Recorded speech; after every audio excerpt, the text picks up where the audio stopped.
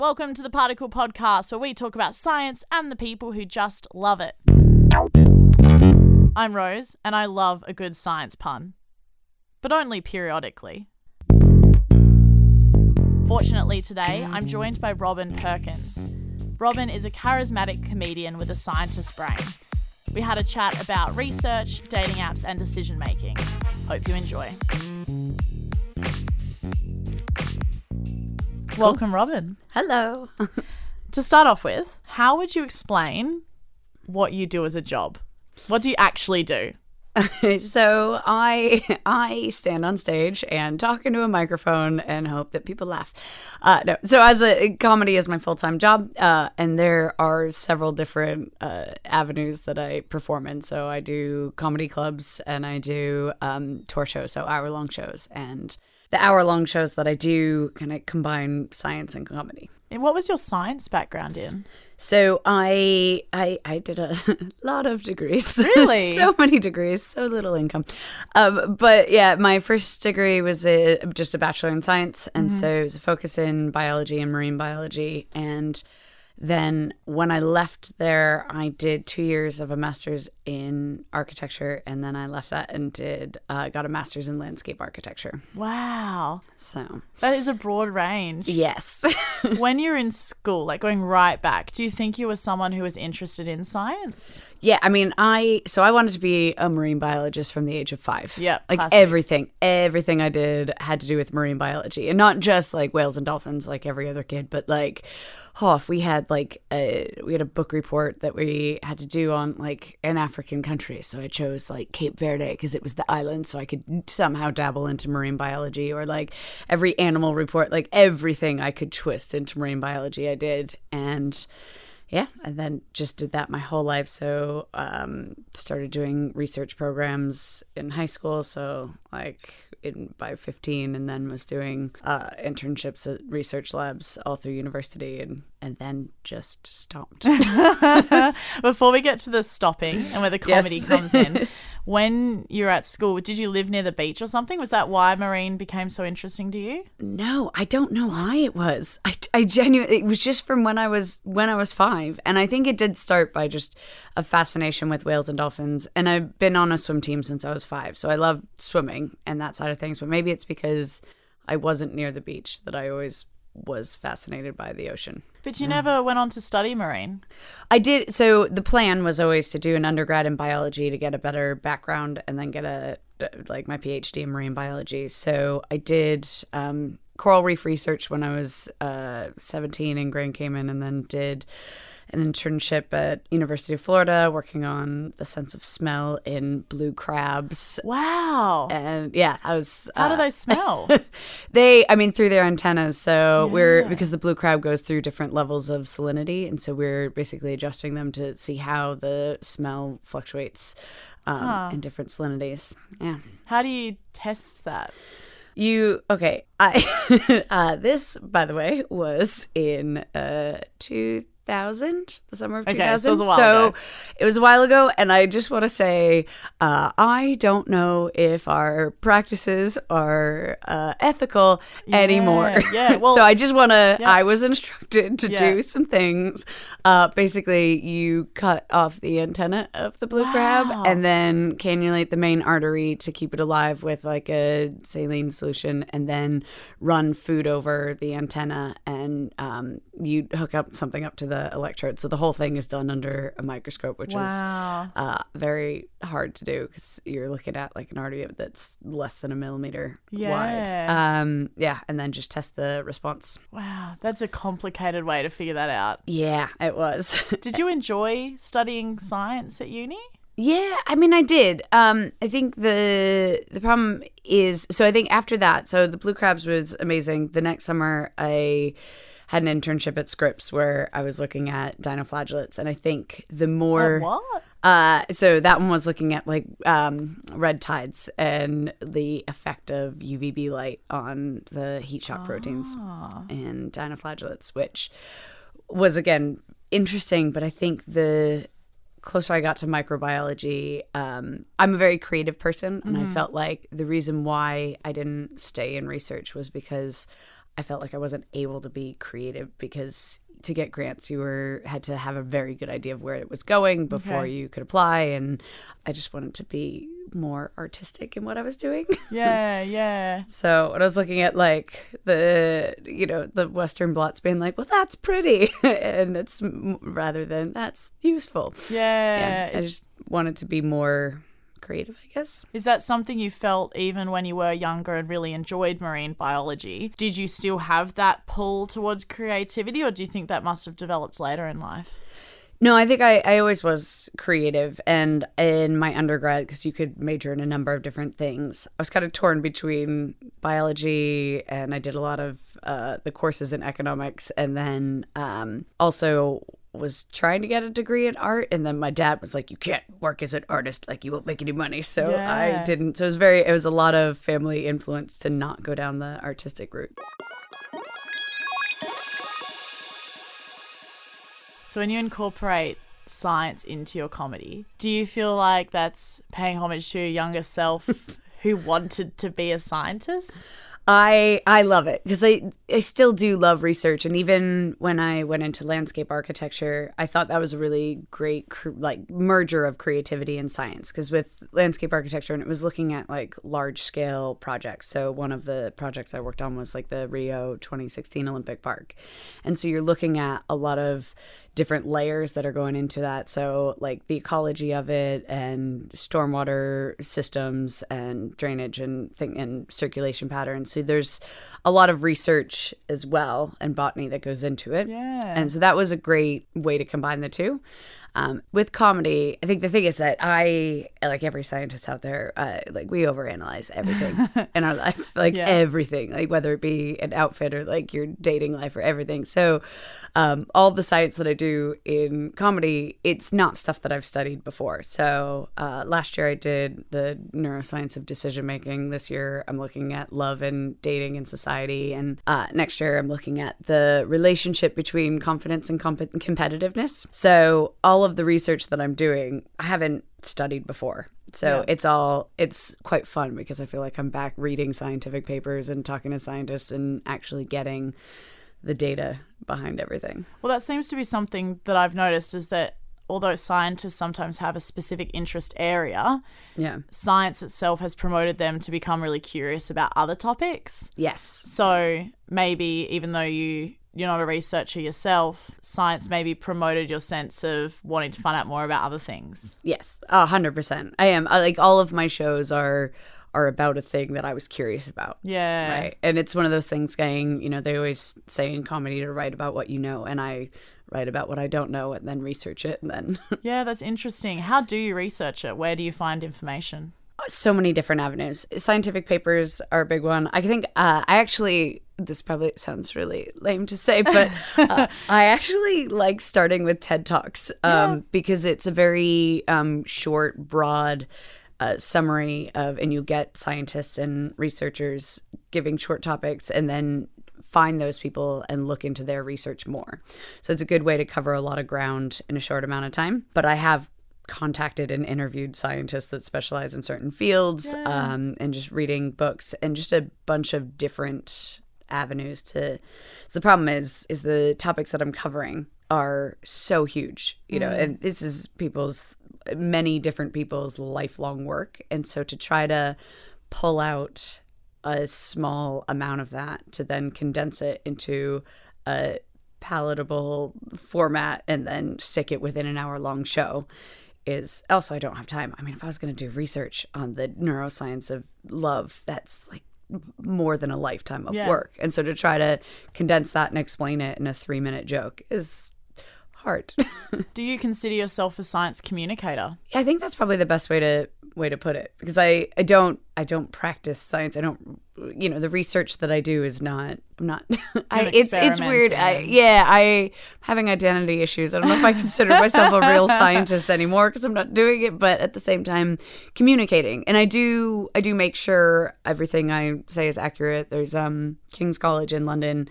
I've done previews there I have a friend that works in research in dementia, and so she got a bunch of her brain scientist Yeah. to come down, and I did a preview in front of them to make sure everything I was saying was factually accurate. Yeah, is that a fear that you're going to say something in a joke and it's going to be presenting then science incorrectly, which is probably not what you want to do because you understand science. Do you get worried about it? Yeah. The first preview that I did in front of them, I have a whole bit about the amygdala in the first joke. If you're like me and didn't know, the amygdala is an almond-shaped part of your brain responsible for a lot. Things like emotions, fear, and mating selection. It's kind of near the top of your spine, right in the bottom middle of your brain.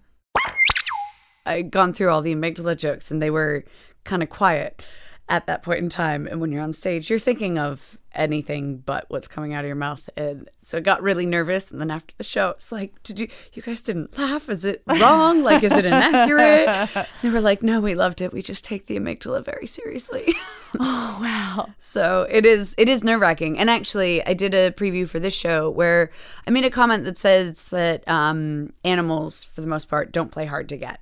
And I had somebody email in and go, they do play hard to get. And we had this whole back and forth. And from what I've found, and again, I don't have a lifetime of research, but animals, 100% play games when they get together. Interesting. But hard to get is a very specific game that I think there's like a species of antelope that do it and one species of bird that kind of allude to it. But most animals like do not play hard to get. And once that person wrote in, it was turned into like a big debate. And then I've talked to more zoologists that I know that are like, well, I don't know any species that play hard to get, but at the same time, Maybe they do. Yeah, exactly. So it is one of the things that I've then tried to qualify by saying most animals, even though I can't really find any evidence that they do, but it is a fear because I'm going up there.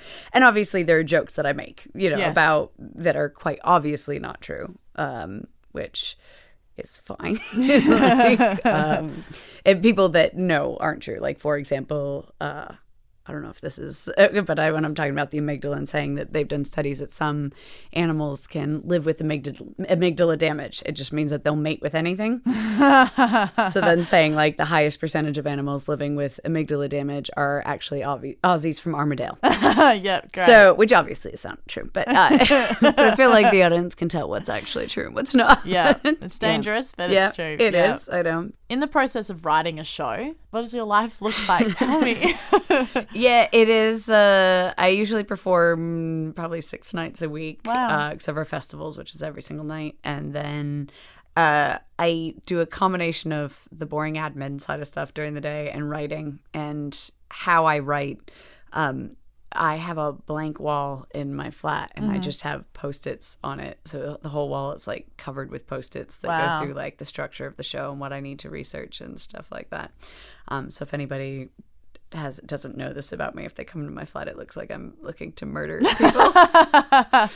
Especially when like you have like when you're writing jokes or something, like some of them is just like one word, and then so they'll just be like a name with something crossed through it, or like yeah. So yeah, it's a lot of. I'll start off and I work on an Edinburgh Fringe schedule. So I'm always working to complete a show by the Edinburgh Fringe, which means that when I take shows to Perth, they are very done, which is you guys get the best. Well rehearsed. Yeah, but it means reviewed. that, so in September, that's when I'm starting September to December is like a lot of heavy research. And then it's more taking that research and putting it into jokes like January to July. Going back to the show you've done on decision making, where did the inspiration for that come from? So I am very indecisive. And when I'd been doing comedy for a while, and most of the comedy I was doing was just club comedy, just doing dick jokes. And I had a friend of mine actually bought like the shell of a building for a comedy club in Liverpool in the UK. Wow. And had me go up to Liverpool and for 3 days and just sketch out ideas for the club. And so we spent 3 or 4 days together. And by the end of it, and he's a promoter, it's one of the biggest clubs in the UK. And he was like, no offense, but after spending 3 or 4 days with you, you were so much more interesting than your comedy would say. Wow. Which is harsh, but really fair, because it wasn't. I mean, the things that I was doing, I mean, I had like dabbled in it. I had one joke that was, you know, like calculating like the speed of an ejaculation with like a train. It was not like like you could see it, but I had never written anything on it. And before then, I hadn't done my first hour-long show yet. And I realized that actually I think in science. When I go to write a bit for the first time, if I come up with an idea, I will research it immediately. And I always thought that was normal. You just find something funny, and then my instinct is to go, okay, well, why is that? What's the background behind it? Like, here's a stereotype that I think is funny. Let's look up the history before it. Is there a biological background to it? Yeah. And so it took a few people to be like, that's not normal. Most people don't do that. And so started writing on that and was working on a show that originally was going to be called Robin's Bad Decision Time, because I figured I made bad decisions. And my brother-in-law had this moment where he's like, you don't make bad decisions, you don't make decisions. Oh. And the difference is you're just scared of committing to a decision. And so I started looking into why that is. And because there are 2 parts of your brain that go into decision making. So there's the prefrontal cortex, which is like the factual part of the brain that, you know, logical, works on, you know, pros and cons, and then the amygdala, which is the emotional part of the brain. Okay. And the 2 work together, and you can't make a decision without your amygdala. But in fight or flight situations, your amygdala can take over and make the decision without your prefrontal cortex. Interesting. I would have assumed it would be the other way around. Yeah. Well, the prefrontal cortex is part of the most developed. So the amygdala is part of the limbic system. No, your lizard brain. Oh gosh, I'm gonna get this wrong. No, I'm pretty sure like the amygdala is part of the original part of your brain. Okay. Yeah. So it is in your instinctual responses and fight or flight. That's where it thrives, and the prefrontal cortex is part of the humans have developed this. Yes. So with that, I have an issue trusting my amygdala and trusting my emotions. And so that is why I'm so indecisive. And when I met, it was great when I just basically found this woman, this scientist and sat her down. I was like, why? And she was like, you have a stressed out amygdala. Wow. And I was like, oh, all right. And So, can that be something anyone has, or is... Yeah. Yes. Yeah. And she does amygdala coaching as well. Wow. Yeah. To help so in the show that I was doing, I would get anonymous decisions from the audience before the show started, and people just write them on pieces of paper and put them in a bag, and then I pick one out, and instead of identifying who made that or who had that decision, we would create the parameters like on stage. So like one of them that I had was, should I tell my girlfriend I killed her gerbil? And so got through, and we like asked the audience, you know, all the parameters, like how long have we been together? How old was the gerbil? Like where was she when this happened? And then we go through the prefrontal cortex and how the prefrontal cortex would make that decision in the different areas of the amygdala, looking at emotion, mood, and feeling, and then make a decision as an audience. Group. Yeah. Working together as one big amygdala together, I suppose. It's interesting that you said earlier that you don't think you're a scientist, but what you've just described is researching and, you know, using science in your comedy. Does that make you maybe reevaluate maybe you are a scientist? I guess so. I mean, I think this the show that I've done about love actually has an experiment in it. Okay. Which is more like we take anonymous votes throughout the show and enter them live on stage into Excel. A scientist's best friend, yes. Obviously. Also a science choice to choose to make an Excel spreadsheet during a comedy show. So many Excel sheets in my show. It's amazing.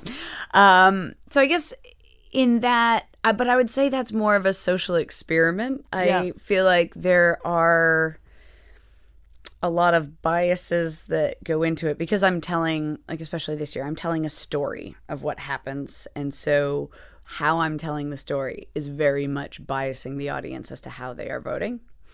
And so for that reason, I mean, that is an experiment looking at how my words can change how people vote. Yeah. I research, but I think where I get so self-conscious about it is because I am grossly simplifying huge amounts of data to present it to people who, I mean, scientists love the show, but then also to make it accessible to people who aren't in science as much. Yeah.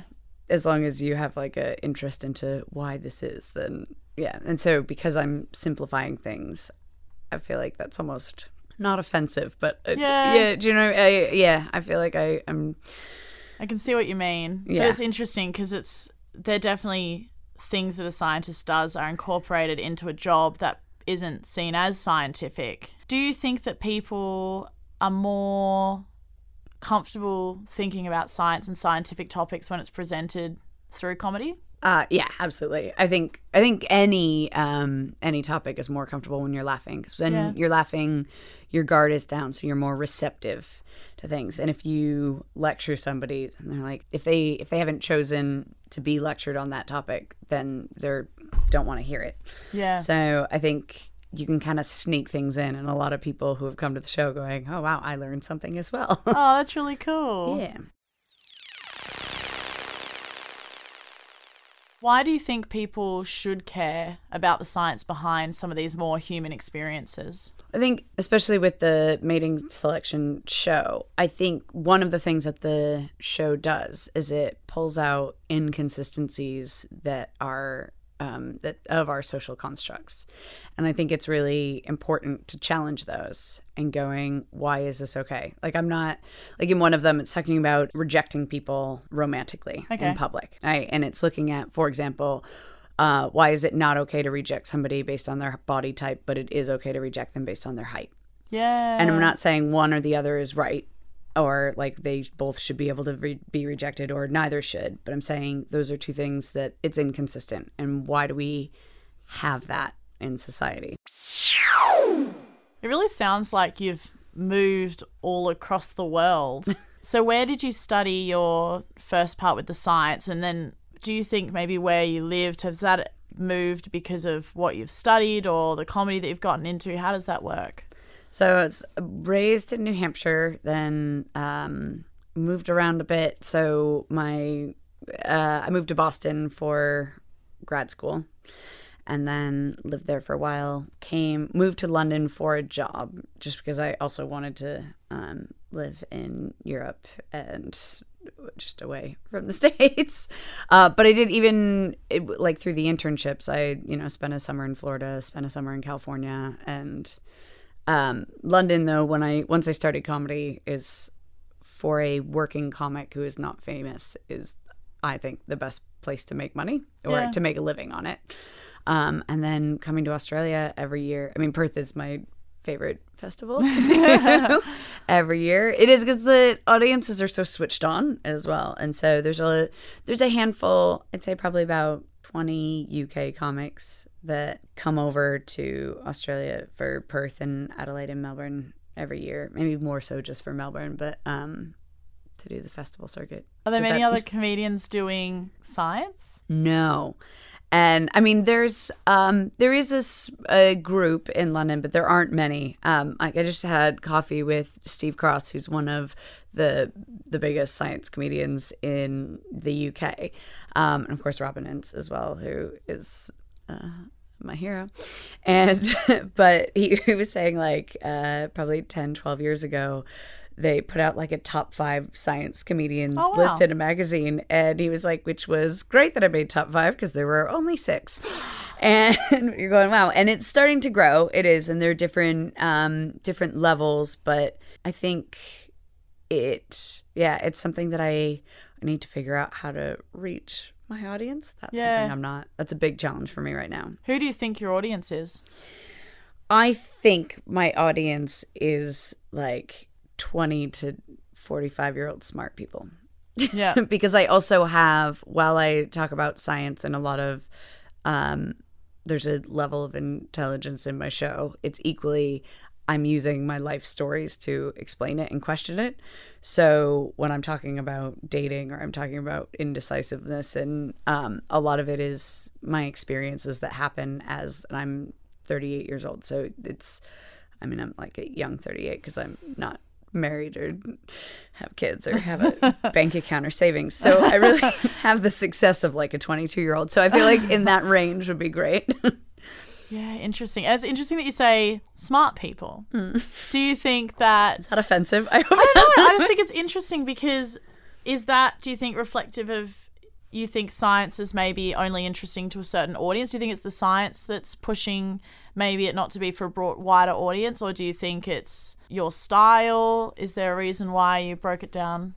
I think it's people that like to think. Okay. And people that like to know the why behind things. And I think that's the big thing about it. Because I've tried to do shows to more of a comedy club audience that just wants jokes. And they're like, I don't want to think about, I don't want to have a bigger message behind a comedy show. Okay. I don't want to know the reason why. I just want you to tell me whether or not you took home that guy. Yeah. So I feel like the audiences that want to know why are the ones that appreciate the shows more. Yeah, that's a good point. Sometimes you're just not there to learn. Yeah, exactly. But do you think people should care why? Yeah, absolutely. I think when we start to question why things are, then we can start to change things that aren't fair or honest or right. What do you wish people knew, whether this be from something you've studied formally or maybe something you've researched for your shows? What do you think, if people knew it, they'd just be better off? I think maybe in general, I wish people would realize that you don't have to be a proper scientist to investigate something. Yeah. Maybe that's what it is. Because I don't have, my training is just, like university, and then I kind of moved on. I would call myself an investigator. That's cool. I like that. An investigator. Science investigator. Yeah. What has been the subject that you've come across whilst, I don't know, researching, or maybe it's just been mentioned to you that you've been like, oh my goodness, I wish I could have known more about that, or like maybe wish you could have studied it further? Is there something that really like captured you at some point? I think I love neuroscience, and I keep having all these ideas for shows that I'm working on, and so I think the two things that I'm very interested in right now, one is Cognitive Bias, which is the show after next year, but how I just find that fascinating, how there are like 152 different ways that our brain perceives the truth other than what it is, and how we're biased, which is incredible. So that I am excited to look into more. And the other thing that I'm really enjoying learning about more is I'm looking at like the science of competitiveness and how our mental state can have real physiological changes. What kinds of changes? Well, okay, so if before a competition, if you're in the mindset of this is going to be a competition and you're mentally ready, that will increase your testosterone. And that, because testosterone can pass over the blood-brain barrier, that actually speeds up your DNA transcription, creating more neurotransmitters, which gives you like a better performance. Wow. I know. I was like, that's incredible. Yeah. Yeah. And another one is, I believe it's the playing to win versus playing not to lose.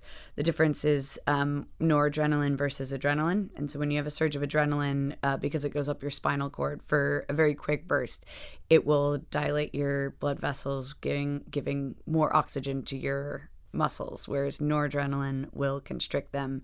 And so that will decrease the amount of oxygen that you get to your muscles as well. Which one would cause more adrenaline, playing to win or playing not to lose? Playing to win versus playing not to lose. So interesting. But again, it's scary when I talk about things like this, because I think that I'm understanding it, like, but some people, again, saying something like that, I'm sure there is somebody who this is their life work going, well, that's not exactly straightforward. What it is, there's a lot of other factors that go into it, and like one of the things that is going to be very cagey to describe in next year's show is looking at the comp gene, which is a gene that they've linked to competitiveness. Okay. But it's basically the gene that removes in your prefrontal cortex, reabsorbs dopamine into your neurons. Oh, right? So when you're in a stressful or any sort of competition, you'll get an influx of dopamine. Okay. And this gene basically creates the enzyme that reabsorbs dopamine. And if you have too much dopamine in your brain, if you have an overload, then your brain shuts down and you can't make those factual, logical decisions, right? And there's two types of the comp chain. There's like the fast moving and the slow moving. And so the people that have the fast moving comp chain, they're able to make more, in stressful competitive situations, make rational decisions more. And so, which tend to come off as riskier decisions because they're based on fact rather than emotion in your amygdala. Yeah, okay. Right? And the interesting thing about that is that estrogen, which is present in more females, binds to the comp gene and slows it down. Interesting. And when I first started reading about this, I was like, what? Are you saying that men are more competitive than women? Absolutely not. And I know that has to do with your baseline levels of dopamine as well, because if you have higher baseline levels of dopamine, then you're a fast acting, there's a lot of different factors that go into that. So it's not that all men are more competitive than all women, but it's saying that if you have two humans that have the same baseline level of dopamine, if one of them has more estrogen, then they're going to have a slower acting comp gene. But equally, when you're not in stressful situations, then that can actually help you. And then if you're able to manage like stress, so there's so many different factors. But it's interesting that you could, simplifying in one situation, going, well, if somebody makes riskier decisions, that makes them appear to be more confident because they're putting themselves into competitions where other people wouldn't, and that could be proving why men are egotistical. Yeah, right? Take more risks, perhaps. You go in science, right? There are just so many factors in it that you're like, you can't say that. It does make it stressful. Yeah. And it's interesting, the idea that, I mean, you look at people who are competitive, perhaps, and you just go, oh, that's just a competitive person, but it just goes to show how sometimes there's more layers further back from that. Yes, exactly. You're very interested in people. Did you ever consider doing psychology? I probably would have done really well with that, actually. Yeah. I think I also have a very short attention span, though. And so I think with comedy, I can kind of like move on to the next thing. So I can do a million things at once. But I feel like if I was going to go into psychology, that's, again, a lot of school and a lot of the other stuff that... Is that what's quite unappealing?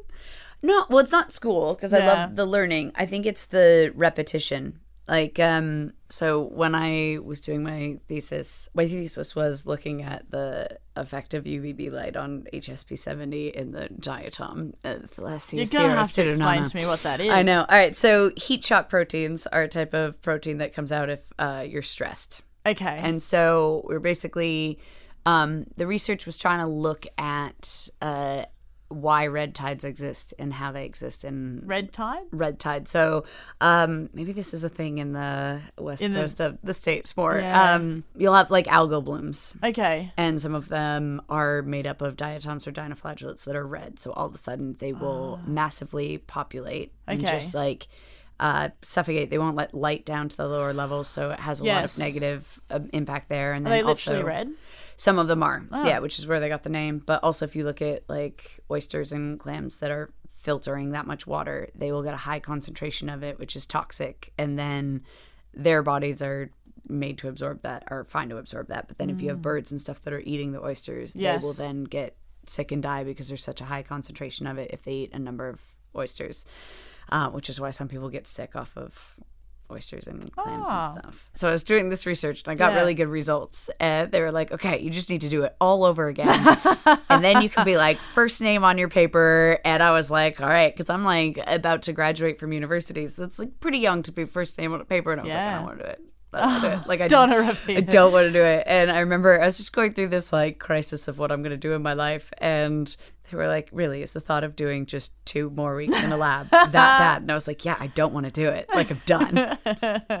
And which is horrible.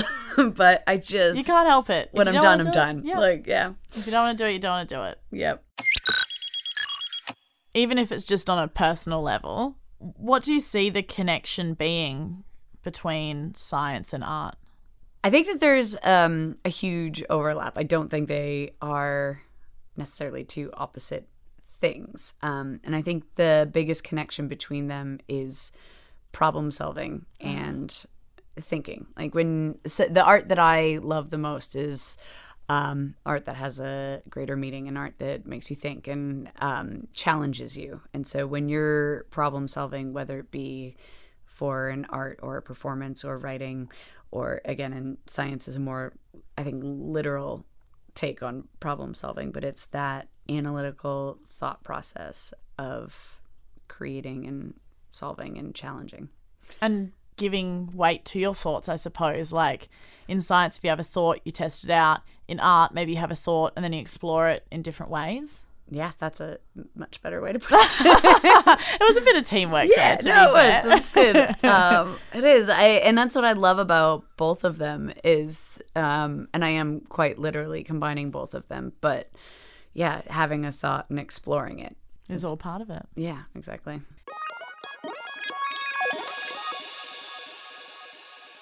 This is arguably my favorite thing to ask. What is your favorite kind of fun fact or go-to like cute little science fact you like to tell people? So I'm pretty obsessed with the amygdala. Yep. And I think that the amygdala is the most underrated part of your body. And so in the decision-making show, I decided to stand up for the amygdala, and I made a series of stickers. And because other parts of the body get credit, right? So you have like the heart, which gets credit for love. Yeah. Which is obviously crap, yeah. Right? You know, like the ventricle has nothing to do with love. Yeah. Right? And it also does your fear, which is like your bowels have nothing, you know, like get credit for that, you know? And like your sex drive is also your amygdala. It's responsible for so many things. I know, right? So I have 4 stickers. One of them says, I love you with all of my amygdala. Aww. Yeah. One of them says, you scared the amygdala out of me. That's great. Yeah. One of them is, I wear my amygdala on my sleeve. And one of them is, you are so thinking with your amygdala. That's great. That's like a science fact and a science joke in one. I like that one. Nice. That's really good. Do you see yourself doing comedy and science comedy forever? I think so. But I feel like your goals and your dreams should be constantly changing. And if they're not, if I'm going to have the same goals today as I do in 20 years, that means I'm not really developing as a person. So right now, I think it's infinitely challenging. There are an infinite amount of questions that I can ask and answer with comedy and research, but I can't promise anything. What's on your list to continue researching? Yeah, cognitive bias is definitely next. Competitiveness and confidence is in there. And I don't really know after that. Something will come up. Yeah, something's going to make you excited. Yeah.